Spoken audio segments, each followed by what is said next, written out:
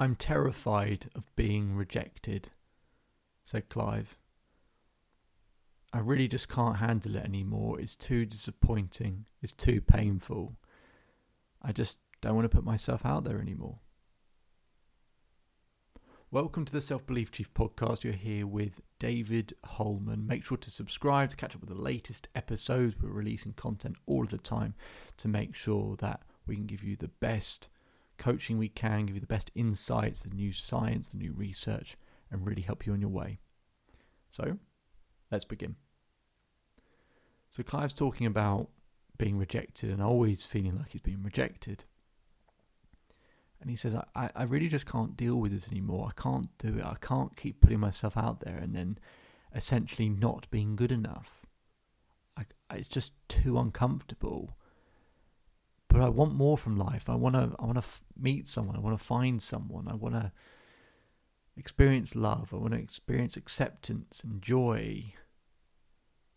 He said the last time I got rejected was so painful. It was just in a public place. And we've been together for a little while and just was really blunt and cold about it, this other person. And it just made me feel worthless. But I need to find a way beyond this because otherwise I'm never really going to have what I want in life. So when I work with people and help them deal with the fear of rejection, there's 5 steps I take them through, right? But to keep it nice and simple, I'm just going to take you through one important ingredient in one of those steps that I think would make a big difference, but I thought would make a big difference to Clive as well. I asked Clive, what do you think rejection means? Clive thinks about it for a while, and then he does a big exhale, and he goes, well, rejection means I'm not good enough. It means I'm not attractive enough. I'm not funny enough. I'm not smart enough. It means that other people are better than me. It means it's useless. It's hopeless. It means that I don't have the qualities that women want. It means I'm going to end up alone and be alone forever. I said, right. I said, well, if I thought that's what rejection meant, I'd be terrified as well. I didn't know that's what it meant, Clive. Should we look it up? He said, what do you mean? I said, well, let's look it up in dictionary. You've just told me what a definition of rejection. I didn't know that's what it meant, but should we look it up? Unsurprisingly, that's not the definition of rejection at all. Actually, the definition of rejection is a lot simpler and less dramatic and less intense. But we come up with this meaning for rejection because it is painful, it is uncomfortable, it's horrendous.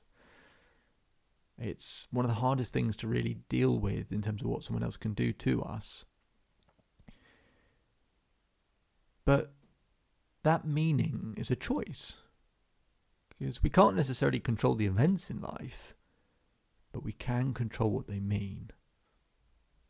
He has a meaning for rejection that isn't in the dictionary. It's just one he's chosen, one he's decided, just because it feels uncomfortable. And in many ways we choose these really difficult, bad definitions for things. Sometimes so we can avoid things. Sometimes so that we have a reason not to put ourselves out there. Like, oh, well, actually, the consequences are so awful, so bad that actually, I shouldn't need to put in any more effort. It's not worth it. Sometimes we do it just because it allows us to remove ourselves of taking action or remove ourselves of responsibility. Sometimes talking about always being rejected can get people's attention and sympathy and connection and support. There are side benefits to always feeling like you're being rejected. You get connection with yourself. You can feel, oh, woe is me. So we don't want to be rejected, but actually get some side benefits from it sometimes. I said, so Clive, how about we come up with a different definition, right? And maybe what I'm about to say is also a lie, but what you said is a lie because it's not the definition. It's not the meaning of rejection. So let's create another, if we want to call it lie. What if rejection meant redirection? What if rejection meant life is actually looking out for you and there's something better down the road? You might not be able to see it yet, but it's helping you towards something better. What if rejection meant actually this person would really, over the long term, make your life miserable and take you massively off course, and all the stuff you wanted to achieve in your life, you wouldn't be able to.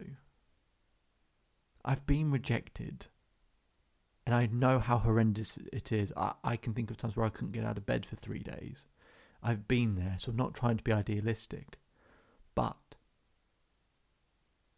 I'm not saying that we can get to a point where rejection isn't painful, but we can get to a point where it's less intense.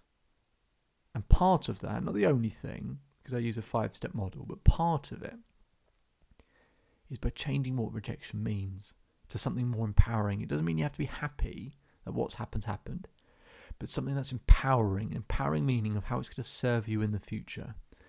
If you have that, the compounding benefit is when you get rejected, it won't be quite as intense, which will allow you to keep taking action, keep trying, keep looking, and give you, of course, by doing all of that, it gives you a better opportunity of finding what you're really looking for in life. And isn't that much better than just telling ourselves we're worthless, hopeless, useless, and that's what rejection means? Clive certainly thought it was a better definition. And for Clive, it allowed him to take more action. And Clive kept taking action. And it was uncomfortable when he got rejected, but he kept trying. And he kept trying. And we came up with a strategy to help him locate his more ideal partner. Or, have a strategy in terms of how to attract a more ideal partner. And because he kept knocking on that door, he found someone. It's possible. But if rejection, the definition you have for it, is way too intense and too dramatic, then that's going to prevent you from taking the necessary action. It will still be uncomfortable, it will still be painful, but it doesn't mean rejection isn't the thing that leads us to what we really, really want and desire, and the best possible thing that life has to offer for us. My name is David Holman. If you change today, the day will change your life. So enjoy the rest of your day. Enjoy the rest of your life. If you want to know more about this, you can visit the Self-Belief Chief website.